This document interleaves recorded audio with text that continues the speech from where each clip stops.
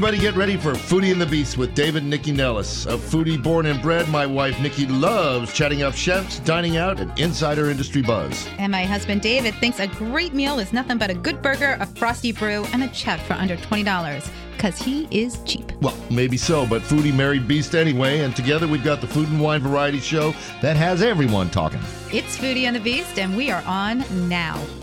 Good morning, everybody. Welcome to Foodie and the Beast with David and Nikki Nellis. We're still broadcasting from our home bomb shelter, starting month 5 of being locked away, but still managing to broadcast. And unless the boobs that run this country figure out COVID, we could be here for the next year.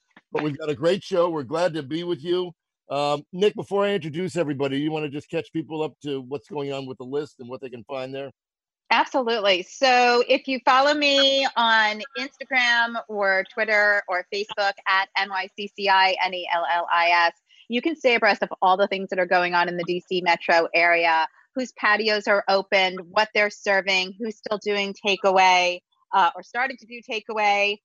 Don't forget Bastille Day. The party starts today in lots of area restaurants. There are pop-ups happening all over the place. And there are restaurants that are opening right now all over the DC area. Not as many that should be opening, of course, but you can stay on top of all of it. Just check the list, areyouonit.com. And later in the show, we're going to be talking to somebody who happens to be opening up a restaurant that they've been keeping under wraps later this week. All right, David, hit it. All right. So joining us today, an old friend, a good friend, Sebastian Zoutant. We call him Sebi. It's true. He is the proprietor of Primrose. He's also a Rammy nominee for Wine Program of the Year. And, I'm going to kill the surprise. He's opening up Barcata Wine Bar at 12th and U in a couple of days. And the guy is just a born entrepreneur and also a lovely person.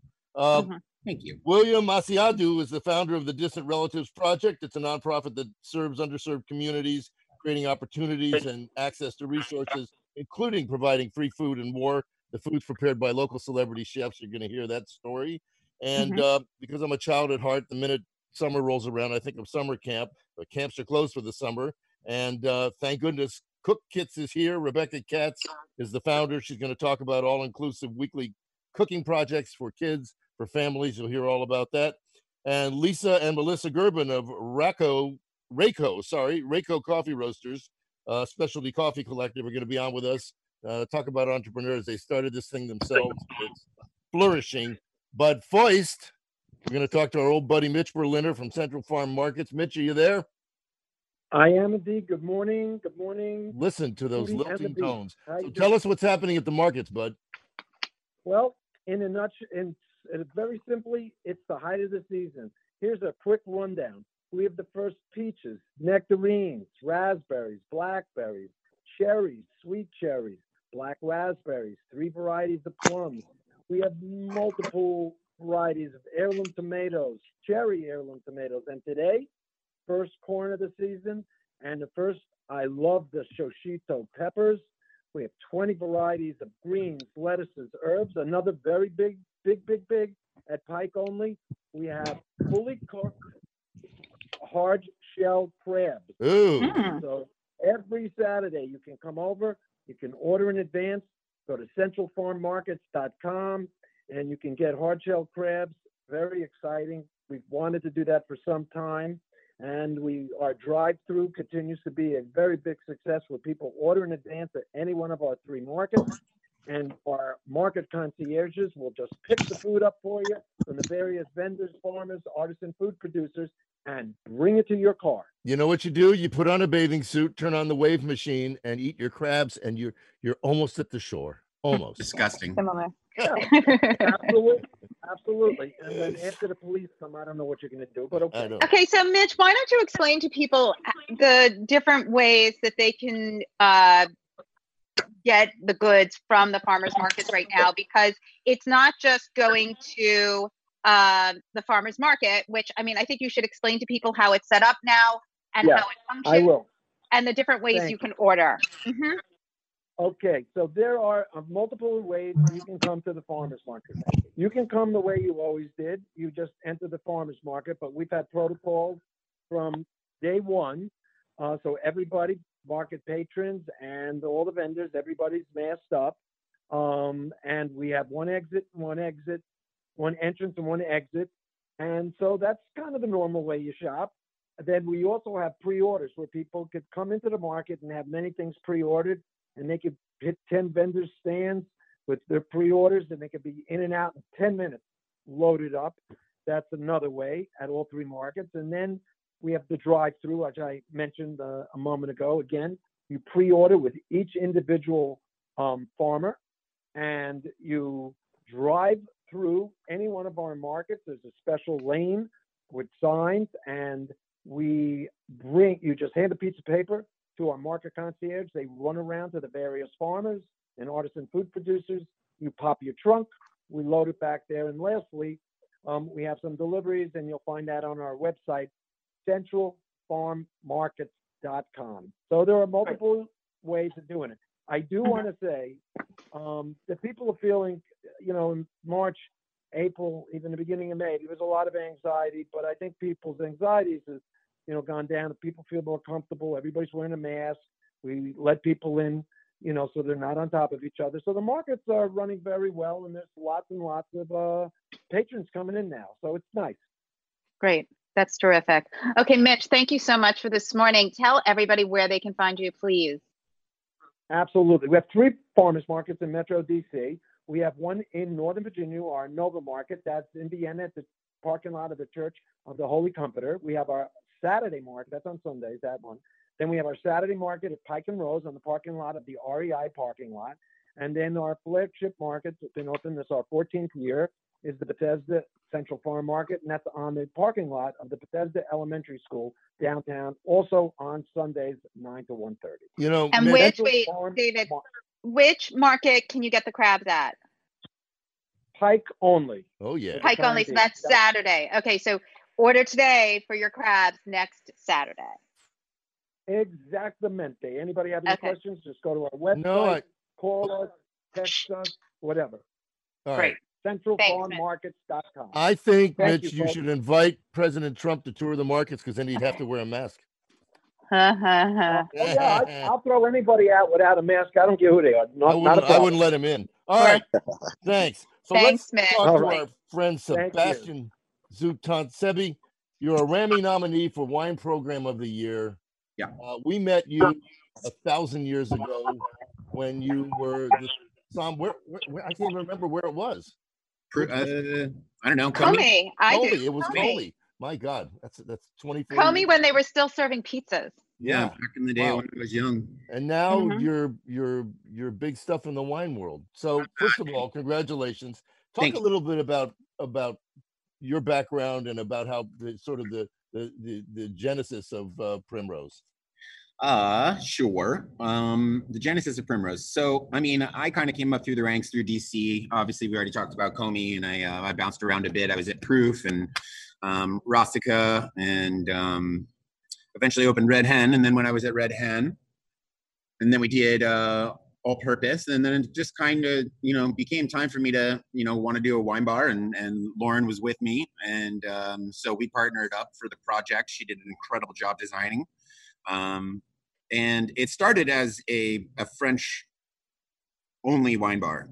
But through the kind of, I won't swear, so Dookie show that's currently occurring, we've kind of evolved. I don't really. But wait, I want to interrupt because it was a French wine bar. You're in the Brookland area of DC. Sort of at the time, you're sort of like one of the few who launched sort of that kind of concept in that area. You were a frontiersman. A beautiful decor, and you had elevated food. I mean, it wasn't just wine that you were serving. No, for sure.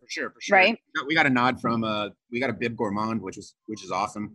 So to be noticed by Michelin is pretty incredible. But we've always been pushing in this place. We've always been pushing and trying to do new and interesting things. John, God love him, he's off to Hawaii. I'm going to miss that guy, but he could cook his behind off. So he was a lot of fun to work with. I mean, his talent level was just unbelievable. So we were really blessed to have that kind of going on for a couple of years. And I think because of that, we've been able to kind of cultivate really good talent, which is really fantastic. And it's been a really fun project. I mean, you're right. We're up in the middle of nowhere. But that's part of the fun for me too, because that was part of Red Hen also. It was like, I'm going to put this where nobody goes and feel like, you know, I love changing neighborhoods, and Lauren loves changing neighborhoods. And it was really about that. And for people who don't know, Lauren is your ex-wife, and she's with Edit, right? Edit? Yep. Right, and they do design for area restaurants around the city. They're really Sebi, talk a little bit about, because I mean, clearly you're a wine expert, and clearly you've got an edited selection, but not everybody who comes in there really understands. They're not gonna know necessarily the wine menu. So what's the process for indoctrinating the newbies? Yeah, so I mean, my wine programs generally run in the obscure. It's just how I roll. You know, for those of you that like your last name. Yeah, exactly. For those of you that have ever seen me, I still have blue hair at the age of 42, and I've had it since I was like 16. So I thought that was genetic, but no, yeah, it's genetically punk rock. So you know, I think that the thing about my wine programs is, even though they're sort of like hard to dissect upon like first eyesight, the staff that I carry and that I keep with me are always kind of like of the same ilk that I am, you know, like making sure that it's like super passionate, but at the same time education based, but like not to be a jerk off to the point where you're like upsetting people, you know. Like I would rather people spend, you know, $20 less on a bottle they're like so stoked about than, you know, have them walk away with like a bad kind of like feeling because they just met some jerk who just upsold them. Or who made them drink Riesling when they didn't like it. Well, you know, she did like Riesling that one time. No, she didn't. That would be nice. Okay, but anyway. So you have this amazing wine program. We have a minute left. Let's talk about what you're doing for food now at Primrose, because we'll take a break and then we come back. Okay, so Oliver Friendly, who is a dear friend. We know Oliver. Yeah. Yeah. So Oliver's kind of taking the role here. He's been cooking here for the past month and a half. And Antonio's in the kitchen with Oliver. Antonio was our sous chef before, and Antonio's working hand in hand with Oliver, and Oliver's really kind of like cultivating him to learn how to do actual kitchen management. But he's got really great creativity, so we're in a good situation. And Oliver's very creative and very, you know, very focused and very kind, and is a really real, like a real solid talent in the kitchen. So we're in a good situation. We're going a little less French, but we're just kind of trying to keep it light and casual and fun. Well, that's great. All right. Well, we're going to take a quick break. When we come back, we'll talk about sort of access to Primrose, like your patio just opened last night, and then your new concept, which is launching on Wednesday. This is David and Nikki Nellis. It's Foodie and the Beast. We'll be back in just a sec. All right, we're back on Foodie and the Beast with David and Nikki Nellis. We're talking to our man, Sebastian Zootant. We were talking about Primrose, but you're opening a wine bar at 12th and U called Barcata. Let's hear about that. So Barcata is... well, it's a project between my friends Nick and Anthony and I. And, Nick and Anthony who? Oh, don't worry about it. Just Nick and Anthony. That's all you need to know. He doesn't want you to know anybody else's last name. Well, the website says a group of friends got together. I mean, it's really vague. It is very vague. It's Why? Because we're not too worried about it yet. You're gonna have to grow up sometime. You know that. Never. Okay. All right. So, anyways, it's me, Nick, and Anthony, and we've known each other for years, and we just know each other through drinking weird wine. I mean, they're just like you guys in the fact that I've known them because they've enjoyed my wine programs, and I've known them since Comey as well. And you know, they were just kind of into the idea of opening a wine bar. So I was like, all right, let's do it. So they had the space. So 12th and U. What's the space? What was in there? It could be Menchie's yogurt. Oh, okay. Yeah. There it is. Yeah, you should have left the yogurt store in place, but whatever. No. Okay. But, the design looks beautiful. Did Lauren do the design? No. They did it themselves. Okay. It looks great. They built it themselves, so pretty impressive. And yeah, it's just going to be a funky little natural wine bar, doing weirdo stuff from all over. So how are they going to open it? Is it going to be patio only? Are you going to do to go? Like, how's that going to work? We're going to only do patio for a while. So we'll see. Okay. We'll see kind of what happens. But right now, we're just trying to be as safe as possible, trying to keep people as healthy and happy as possible. All right. Listen, you got people to keep healthy on both sides. You have your customers to keep healthy, and then you have your employees to keep healthy. You know. Exactly. So everybody. Well, I've heard that blue hair keeps everybody healthy. So tell everybody where Primrose is and where Barcata is going to be. Primrose is 3012th Street, Northeast DC. Nope. In Brookland. Brookland. Yep, exactly. And Arcata is 12th and U Northwest DC. So both restaurants are on 12th Streets. One's just in Northwest, the other one's in Northeast. All Well, right. congrats, man. That's awesome. God Very bless. So happy next for time we you. see you, I want that head on straight. This is straight. Okay.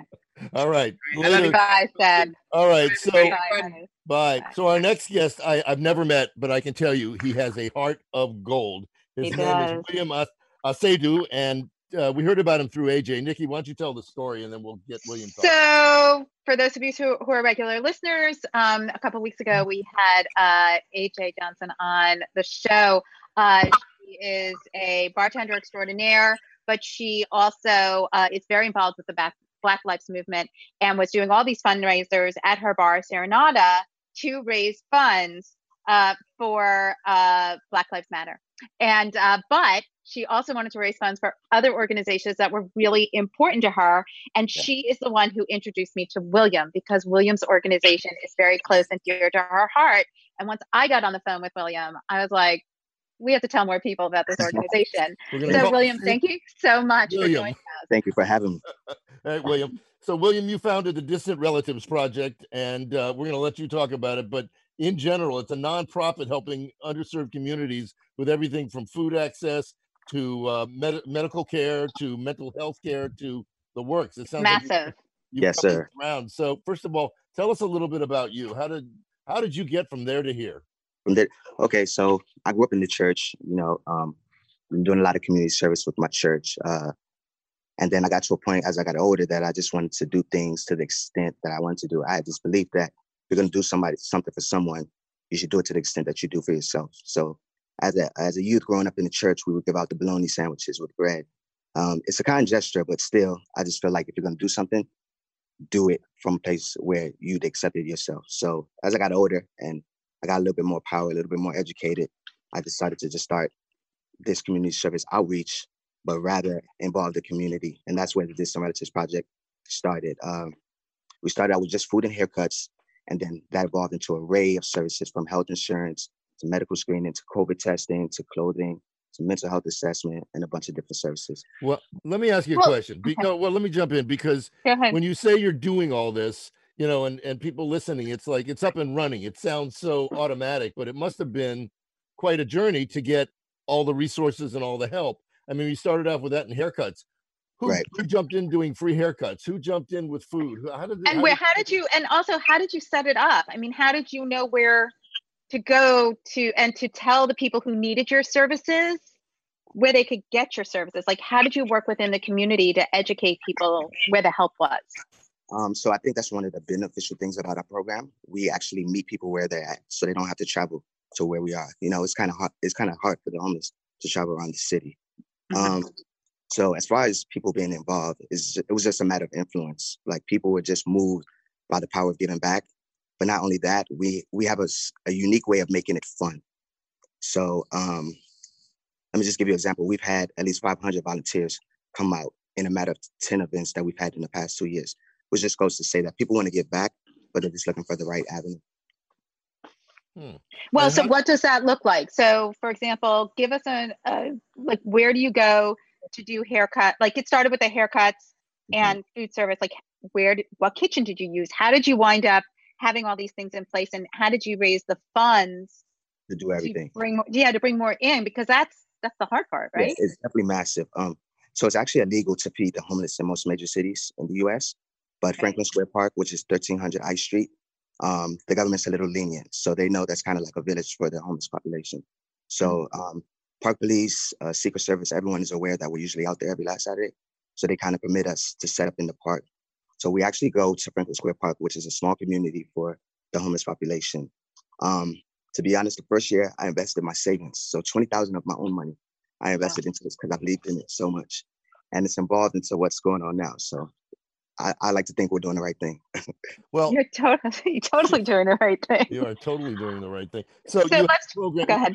You have Feeding Our Relatives is your program that feeds the homeless, but you say that the meals prepared by celebrity chefs. So which chefs, and how did you enlist them?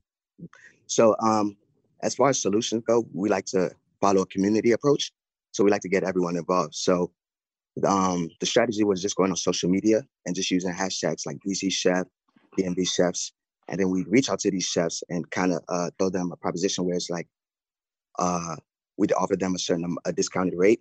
And in turn, we'd help with promo and just pushing their brand forward. But a lot of local chefs are interested in giving back. So a lot of them agreed, and we usually just hire them once a month, and they are willing to participate in the event. So it's just a matter of just doing research. Do they put together a menu? Is that what they do? Like, what is the role of the chef in this? Do they donate the food? How do they participate? So we actually select the menu. It's actually a 12-course meal. So it's 2 forms of rice, chicken, fish, vegetables, sweet potatoes, mac and cheese, snacks, water, juice, soda, just like a Thanksgiving type of environment.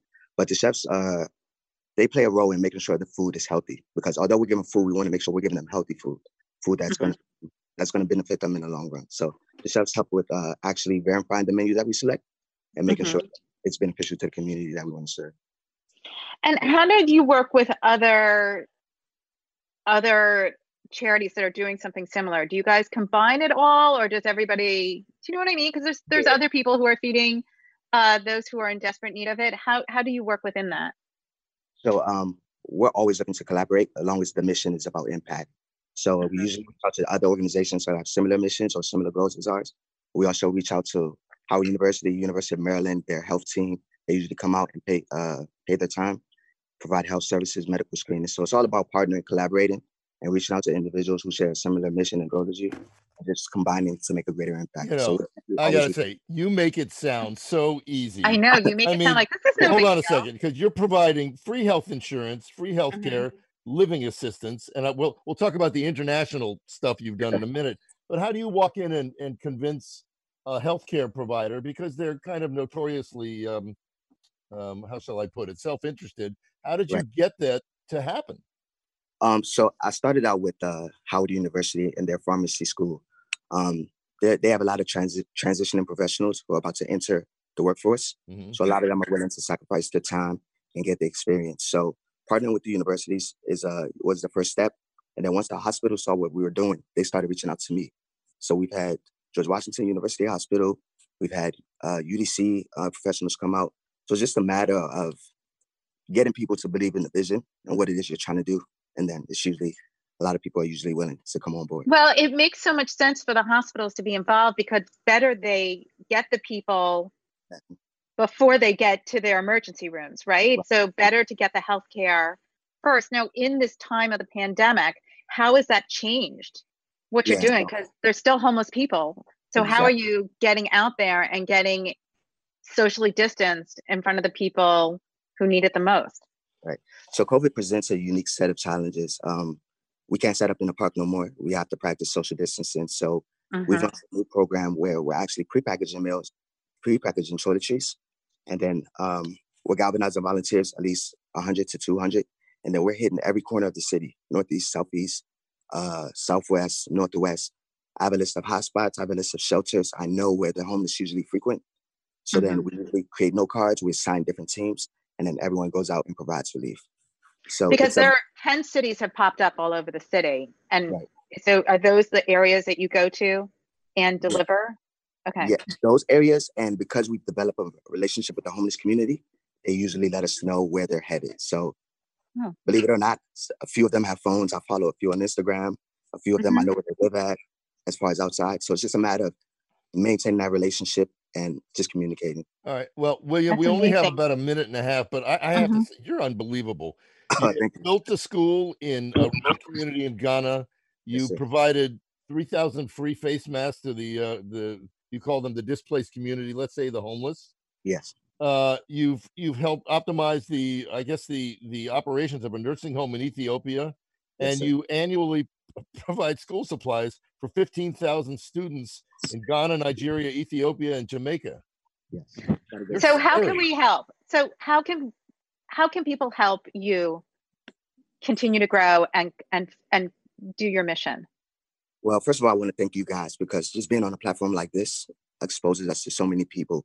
And the more people involved, the more impact we can create. So thank you guys. But aside from awareness, volunteering, getting involved, Also donating your money. That definitely goes a long way with all the projects that we're trying to do. If you visit our website, we have a list of different tasks or different, how should I say this, pledges that you can take up to help support the organization. So am I right that it's distant-relatives.org? Yes, sir. And then if you want to donate, it's distant.relatives.org/give. Yes, sir. Wow. Excellent. You know, William, the only people that call me sir are police officers when they say, "Sir, do you know how fast you were going?" I have so much government experience. So I'll take it. Well, William, will you please stay in touch with us and let us know what's happening so we can bring you back on as your mission grows and your organization grows, because you're just doing such great work, and we want to keep our listening audience abreast of what you're doing.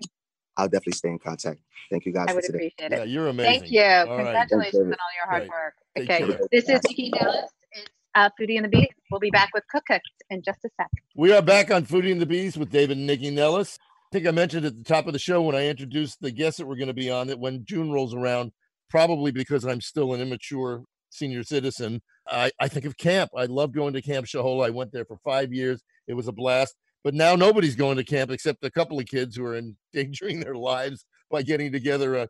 No judgment. No judgment. But somebody else realized that there was no camp, Becca Katz, and with camp close for the summer and summer days upon us, she created something called Cook Kits to help with families and with kids to occupy them with great cooking activities. Am I right, Becca? That's exactly right. Okay. So yeah. Well, keep going. Well, as you said, the idea was totally born as a solution for a summer camp replacement. But, we found that it's not just for the summer or for quarantine. There's always a reason to have a Cook Kits on hand. And we're really excited. Let's start with your background, because you have food in your blood. So let's talk about, we all have food in our blood, but what I mean. That was not a smart statement. World. Okay, nobody asked your opinion, David. So how did you get into the biz? Yeah, so I recently graduated from culinary school, and when my husband and I moved back to the area, we a couple months ago, I started thinking about how to combine sort of my passion with my new education, along with extended periods of time in my house. So enter Cook Kits, and we really just started thinking through what could be a great idea for something for kids to do at home with their families. During, again, these extended periods at home. So how did you put these kits together? Like, what are they and how are they utilized? Like, walk us through it. Sure. So the Cook Kits, as David mentioned, are all-inclusive weekly cooking projects delivered to families throughout the DMV. They're filled with educational and cooking activities that, specifically have all the ingredients and sometimes the tools that you need to make our themed recipes. Mm-hmm. So, like, what's a theme? So some of the themes that we've done so far are popsicles. We've done a kit called Grow Your Own Focaccia Garden, and that's kind of been one of my favorite kits that we've done. It was so much fun to develop. It really, brings out the inner artist in you. So what comes in the box? What comes in? Oh, yeah, sorry about that. So when you receive a box, and again, you receive it, it's delivered contactlessly delivered to your doorstep.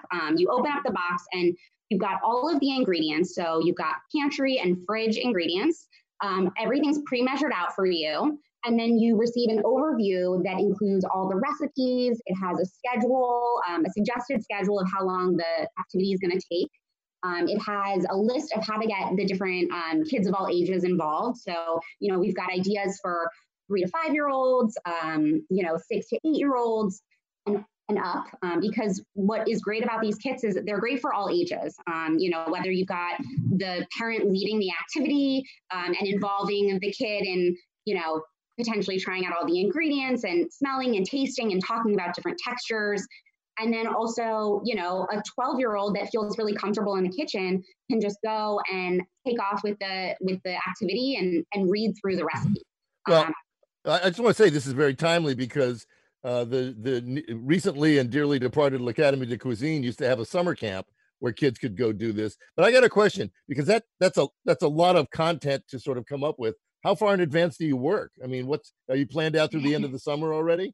It's so funny. I wish I came up with this idea months and months ago, because as you said, it does take a good amount of time to to kind of put together. We're developing all the recipes. We are testing them out. We're doing, photos and videos for social media and for our tips and tricks that we put on a Facebook group just for the kits. So, they take, I would say, at least 2 weeks to really, fully put together. But if I had longer, that would be even better. Well, but you have to be. Hold on a second. You have to be planned out, because otherwise, I mean, focaccia would be fakakta, right? Exactly. He only wanted to say that. I've been waiting was so that he could say that word. So is it a subscription based? Like, can you buy a la carte? Is it subscription? How does it work? So right now it's a la carte. So we release our kits it's about every Monday, and then you'll know that the kits are coming in about 3 weeks. And that gives them the time to kind of know what you've got, coming up, and to get excited about the kits as well. So we announce that via social media and on our website. And right now you can purchase 1 kit at a time, or you can, purchase 2 at a time, whatever's on sale. We don't have packages just yet, but that is something that we're looking to do for the future, because we'd love to be able to offer, a 4-pack that, someone can know is coming. Right. Right now, this is only in the DMV area. So like, I couldn't order this for people outside of the DMV area, right? So the actual kit itself, the physical kit, is only available for the DMV. However, and that's because of the ingredients. We really pride ourselves on the fact that we're sending, butter and eggs and vegetables for the focaccia garden. But we have something called our digital kits, and the digital kits include all of the information that you're getting, the overview, as well as access to our tips and tricks on our Facebook group. So they're getting that, they're getting the grocery list. So pretty much, they do have to go out to the grocery and pick out the different ingredients that you need. But, again, we've given you all of the information to have the kits experience just from a distance. Well, I think that's such a great idea, because, I mean, given who knows what's happening with school and who knows what's happening. I mean, not a lot of camps are really full functioning. So there are a lot of younger kids and even tweens and teens at home. It does give them something else to do. And honestly, everybody needs to eat lunch and everybody needs to eat dinner. So why not get the kids in the kitchen to make one of those meals, right? And that's what's so fun about these kits is, it's a time that you're spending together and working on this project, but at the end of it, you have something delicious to enjoy. So you're really getting to see, the fruits of your labor, if you will. So can Becca, can people buy past weeks kits? In other words, yeah, that's a great question. Right now we are just doing the kit at a time. It's a weekly thing. So in a couple weeks we have our sweet and savory stadium snacks. And then the following week would be our epic ice cream sundaes in 60 minutes or less. If somebody was interested in, a past kit like a cookie dough or the focaccia garden, we ask that they email us. We're really flexible, and we're here to, keep you occupied and keep you deliciously occupied. So if somebody was interested in that, we definitely, do our best to try. Well, I guess, I know you're only delivering locally, but I think Nikki was thinking about, we have grandkids in South Carolina. That's what I was thinking. So, I mean, are any of those kits appropriate for us to then take and send on? Or are they really going to be? No, she just explained how it works. Listening? Yes, Nikki, I can listen. Rebecca, Okay. Tell me. Some kits. Yes. That along with the digital kits, for someone that is local, what would be awesome to do is to let me know that, you are headed to North Carolina or you're headed up to New York. We did this recently. And, I can give you everything that isn't perishable and that would be easily transported. And I'd be happy, to work with whoever is interested in that option, because I think that's great. The fun of it too is to be able to open the kit and take out all the items. And, with the cookie dough, we had over, I think, 8 to 11 different toppings of chocolate chips and unicorn chips and marshmallows and mini M&Ms. So, it's the fun of it is also kind of. I'm ready to go into the kitchen with Nikki and litigate while we make cookies. Yeah. All right. So the next one you said is the David. Hello? Yeah. The next one is the ice cream sundae one. So how does that work? Like, are we making ice cream or are you sending ice cream? Oh, all right. So that one is so exciting. Epic ice cream sundaes in 60 minutes or less, completely homemade. So what you're doing is you're starting by making a chocolate bowl that your ice cream is going to be in. And we're going to teach you a little trick on how to do that. Again, super easy and very surprisingly simple, which is cool. From there, you're going to let that harden. And while that's hardening, you're going to work on your ice cream.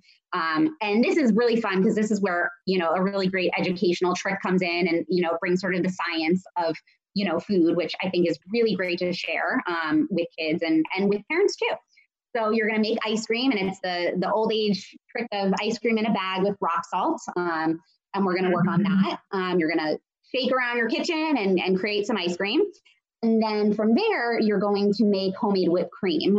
Sort of a similar concept. You're going to shake the cream or whip it, whatever you're comfortable doing. And then you're going to build your ice cream sundae. You're going to take your chocolate bowl, a scoop of ice cream, a dollop of whipped cream, top it with a cherry and some sprinkles, and that is your epic ice cream sundae in 60 minutes or less. We're going to whip it So good. much fun. All right, Exactly. Becca, thank you for joining us today. Tell everybody where they can order their cook kits. Absolutely. Thank you guys for having me too. This has been so fun. So if you're interested in cook kits, you can head over to our website. It's cookkits, KITZ.com. You can also check us out on social media, Instagram and Facebook. Our handles are cook kits.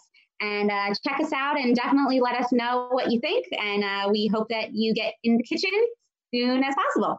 All right. Thanks, Becca. All right, Thanks, so Becca. joining us now are highly caffeinated sisters, Lisa and Melissa Gerben of Rayco Coffee Roasters. Ladies, welcome to the show. Thanks, David. We're happy to be here. Tell us. Okay. You're going to ask? Okay, I am you gonna ask. Go Well, ahead. because I've already been introduced to their sustainably sourced, locally roasted coffee. So I want to know how the two of you got into the business. I mean, why coffee? So actually this is, I would say this is about 15 years in the making. In high school, Melissa and I went on a family trip to Guatemala, and we had the opportunity to tour really incredible mountainside coffee farms in Antigua, Guatemala. And we rode mules through the farms as they were harvesting the coffee, learned about the quality control process and the export process. So, of course, it wasn't that linear, but that's when the seed was planted for us. So, And how so old? what- Wait. How old were you on this trip? I was 16 and you were 17. Yeah. So you were drinking a lot of coffee already. I see. But Lifelong coffee but now drinker. 15 years later, what were the things that you had to do to launch an actual coffee business? Because it's not like the field is empty, right? Like there's the first wave, the second wave, the third wave. There's talk about this being the fourth wave. So like, what was it about what you wanted to do to enter this space? Sure. So I actually went on to, we have really unique backgrounds, I would say, but I went on to have a professional background in international trade, which is where I met a number of the coffee farmers that we currently import from. So I had that concept in the back of my mind that I wanted to have a farm to cup coffee roaster.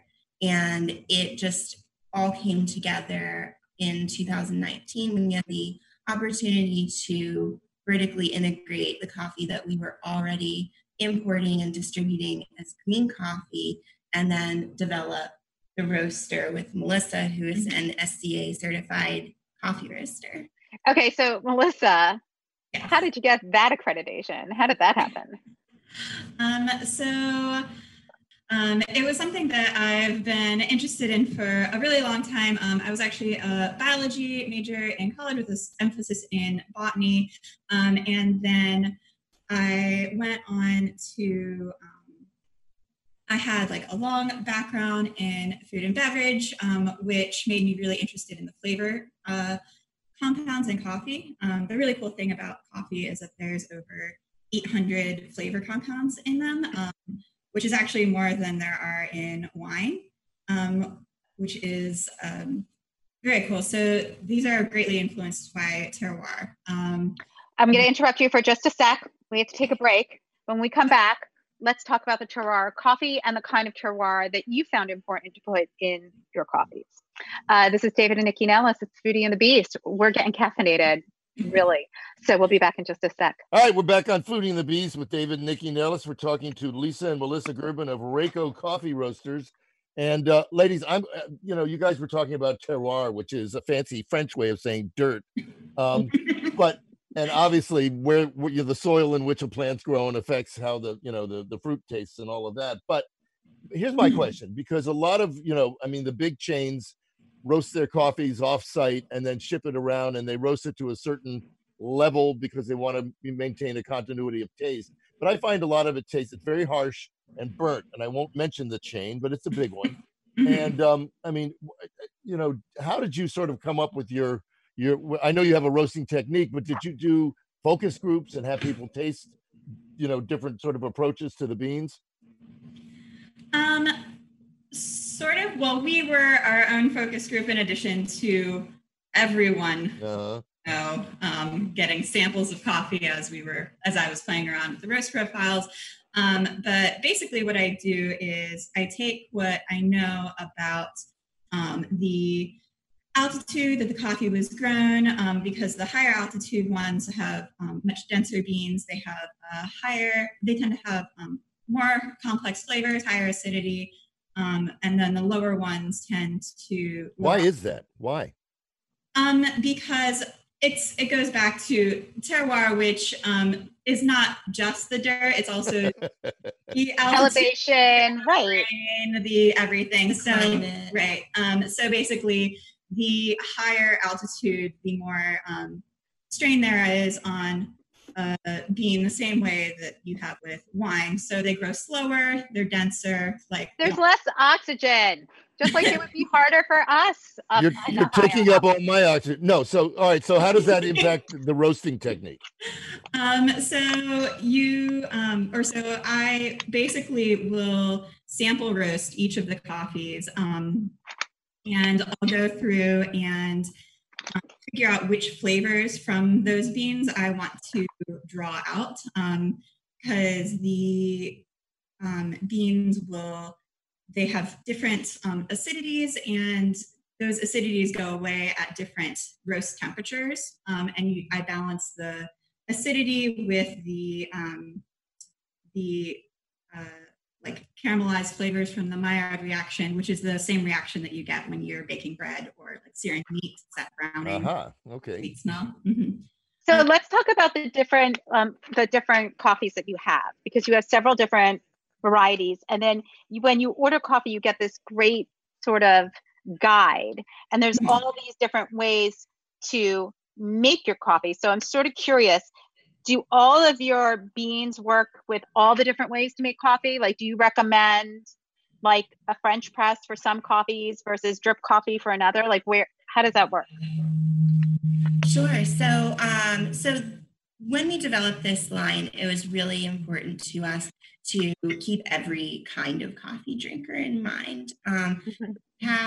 We have a roast spectrum where each of our products lie, and we tend to roast from medium light to medium dark, and we're not really driven by a temperature. We're driven by the naturally occurring flavors within the coffee and enhancing them. So the naturally occurring flavors drives the roast profile rather than the other way around. We won't name names, as you right. No, they're not an advertiser. We can totally name. You mean Starbucks? I'm sorry. So how many different blends do you have? How many different? So right now we have 8, and we feature coffees from Ethiopia, Guatemala, Burundi, and Indonesia. And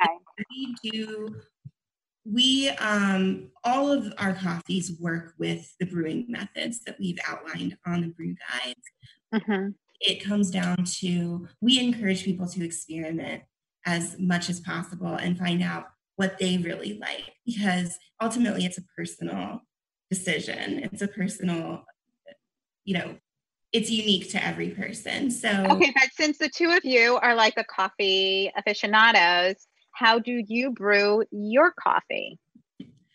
So I prefer to brew my coffee on a Chemex. That's my go-to morning coffee. And I actually have one right here. Right. They're so pretty. They are.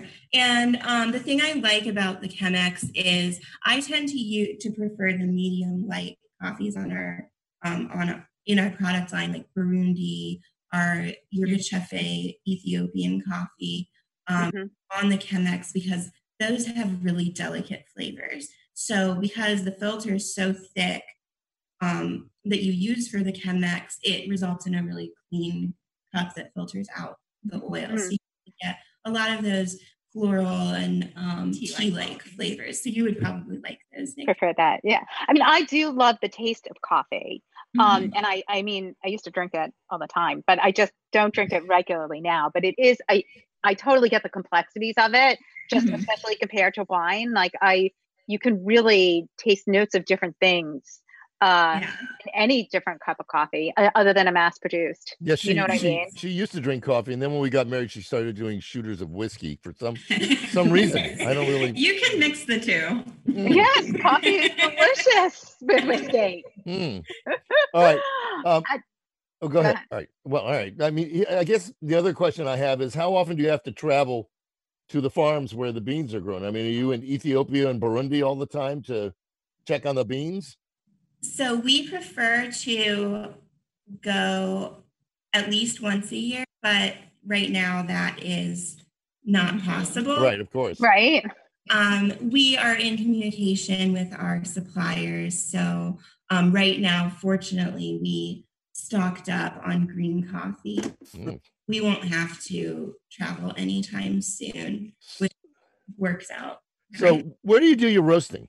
The roaster is in Lorton, Virginia, like right by Springfield. And we chose that just for space. And all right. Well, but you guys always have a charity component too, right? Or you have? Yes. So we are currently, it was a priority for us when we started to have a local and a global impact. And so locally, when we launched the online store, we chose the Power of 10 crowdfunding initiative by Chef Eric Bruner Yang, because so many, when Melissa has an extensive background in food and beverage, I have experience in the industry, most of our team does, and a lot of our friends work in food and beverage. So it was just really close to our hearts to just do something for the industry, give back to both the restaurants and the people impacted by COVID that lost their jobs through no fault of their own. Right. Well, we had Eric on a couple of weeks ago. This thing is really growing outside the Washington area too. So it's a good cause. So why don't you guys tell us, I think we're good for time. Why don't you guys tell us how we can find your coffee? Because I know you were supposed to do a brick and mortar, which is on hold. It is. We're actively looking for spaces now. We are hoping to do a pop-up very soon. We're on the hunt for brick and mortar locations. Okay, so tell everybody how they can find your coffee and order it.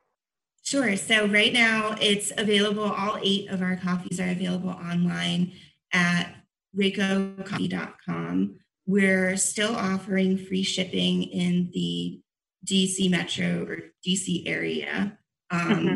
So Maryland, DC, Virginia. And we're also available, we're picking up new retailers and actively adding more. So you can find us at Makedo, Shopkeepers, Lost and Found, Arlington Brew Shop, and Pow Pow.